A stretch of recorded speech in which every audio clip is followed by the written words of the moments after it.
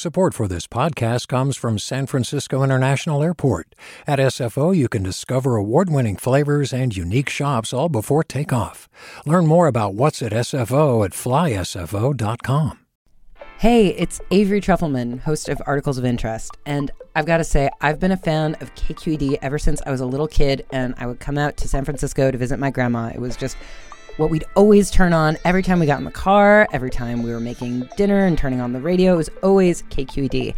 And then over the years, I've become a massive fan of KQED podcasts because this is local reporting at its best. These are answers to questions you've always wanted to know, interviews with exciting, unusual voices, necessary journalism, all told with love and care and artistry. And did you know that a majority of KQED's funding actually comes from members? It's just people like you and me supporting the programs they love, while also getting access to cool events, behind-the-scenes footage, and so much more. If you want to sign up and be a part of this amazing community, visit donate.kqed.org/podcasts to become a member today. That's podcasts with an S.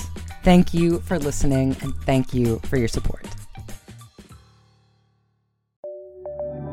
From KQED. Good morning. This is the California Report. I'm Madi Bolaños in San Francisco. The cold weather has hit California, and for many Californians, that means the smell of warm tamales wafting through the house. I wanted to learn more about this iconic dish and its evolution in California. So today, Bill Esparza, author of L.A. Mexicano, a cookbook that highlights L.A.'s rich and complex Mexican food culture, is here to share his knowledge with us. Hey, Bill, thanks for joining us. Great to be here. I grew up making tamales with the women in my family, and they're from Sinaloa, Mexico. So to me... Oh, yeah. Yeah, so to me, their tamale recipes seem to follow that traditional Mexican recipe, you know, the masa, red meat, or corn, depending on what we were feeling, all wrapped up in a corn husk. But I've recently learned that not all tamales are made the same. I'm curious how your family has made tamales over the years and if you've played any role in making them. And what is that, if you have? Well, my role was... not being able to make them. That was my grandmother, was from Aguascalientes. Okay. And in her house, I actually did ask one year to help. I want to say I was in high school and I wanted to learn, and she didn't like it at all. Oh, no. And she's getting sort of, grouchy with me. And then when I did one, and then she just grabbed it from me. She says, "No, you're not doing it right." She goes, "You know what? You sit here." She goes, "You eat the tamales, I make them." Wow. And it was sort of forbidden. I wasn't allowed. But my grandmother, she was making tamales using the ingredients that were available in Stockton, California. And they were corn husks and, they were guisados. I don't know that they were regional, like the way they would make them back in Aguascalientes, just because they wouldn't have had all the ingredients. I'm so impressed that she would make that all on her own. In our family, it was like a 5-person job. That's insane. Yeah, she did let my dad help her because my dad was actually a very good cook. So you also lived in L.A. for a while. And as I understand it, the culture around tamales dates back over 50 decades there when tamale carts were more popular than hot dog stands. Can you tell me a little bit about that evolution? Yeah, there's documentation going back to the late 1800s, and definitely the 20th century saw carts selling tamales, and tamales were really spreading not just in LA, but across the United States. But this area was part of Mexico since 1821. Tamales had to be here before that. Right. Tamales were around. They had to be. It's one of the oldest Mexican foods. It's an indigenous dish that goes back thousands of years. And they were very popular. And so popular, there was all kinds of movements to shut down vendors. Just like, it really hasn't changed, has it? Right, exactly. LA is still Truly trying to ruin our traditions and ruin our fun and our access to these incredible vendors. And I know you mentioned that, California was Mexico before it was California. But in your book, you write about Mexican food and this phenomenon in California and really the nation. Why do you think it's gained such popularity across ethnic groups in the country?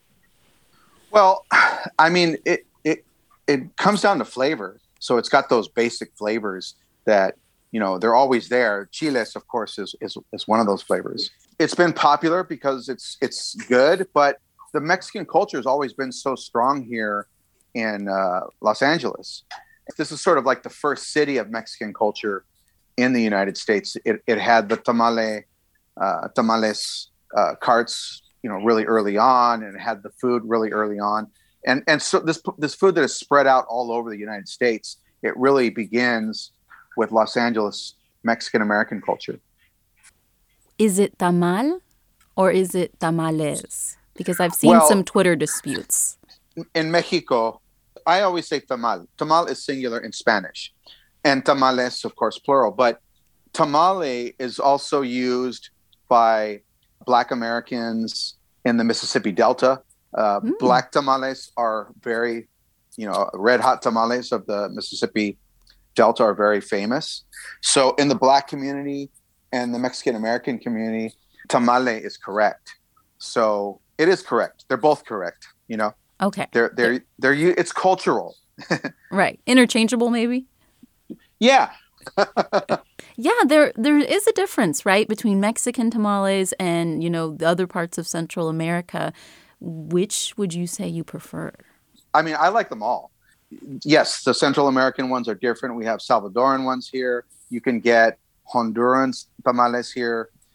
You can get different kinds. Mexico has different tamales in every state. Mm-hmm. And some states even have multiple versions within that state. So, but honestly, when somebody makes a good corn husk tamal, that brings me back to my childhood. Yes. So it's when I can find those ones I'm really picky about, because I think, first of all, a lot of people don't make them very good. And so I've been tracking down people. I think the people here in LA from Sinaloa do a great job. There's a restaurant called Sinaloa Express. Ooh. And you can get the real Sinaloa tamales from them. And, like I said, people who sell them from their Facebook pages. That was Bill Esparza, author of LA Mexicano. Thanks so much for joining us, Bill. Thanks for having me on. Hi, I'm Sasha Coca, host of the California Report magazine. Every week, we bring you stories about what connects us in the giant, diverse Golden State. Because what happens in California changes the world. I love this place. We were once seen as like the place to be, California. The land of milk and honey. That's where you go to Sunshine State. But we just have challenges right now. KQED's California Report magazine. New episodes drop every Friday, wherever you get your podcasts. Hey there, this is Brittany Luce from NPR's It's Been a Minute. KQED's podcasts like The Bay, Bay Curious, Mind Shift, Right Nowish, and more all tell the stories of the Bay and beyond with reliable, human-centered journalism. They aim to inspire, make you think, entertain, and expand your understanding of the place you call home. Here's how you can support podcasting at KQED. Showing your support is easy, and you can join Brittany in supporting KQED Podcast too at donate.kqed.org/podcast. That's donate.kqed.org/podcast.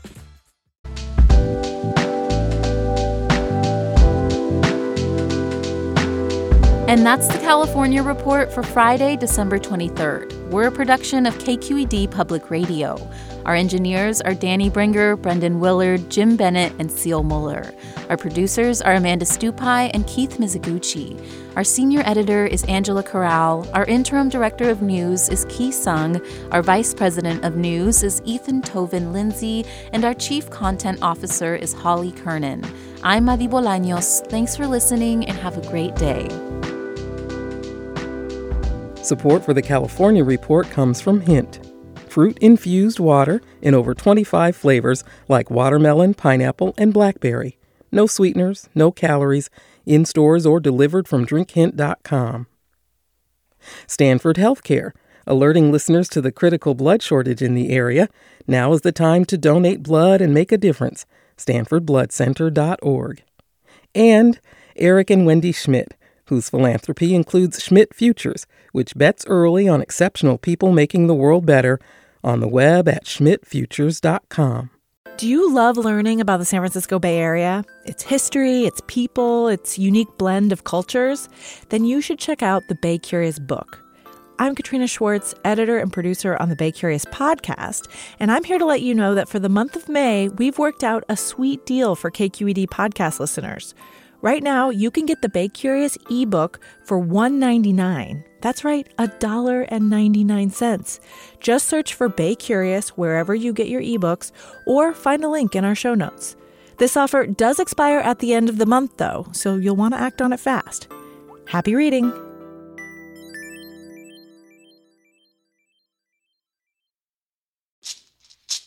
Hey, it's Glenn Washington from Snap Judgment, and if you love what you're hearing, and I know you love what you're hearing, please consider becoming a KQED member. Get special access to cool events, behind-the-scenes footage, and so much more. Plus, you'll sleep better at night knowing you did your part for the community you depend upon. It's in you. Please be in it. Visit donate.kqed.org/podcasts to sign up now. That's podcast with an S. Thanks.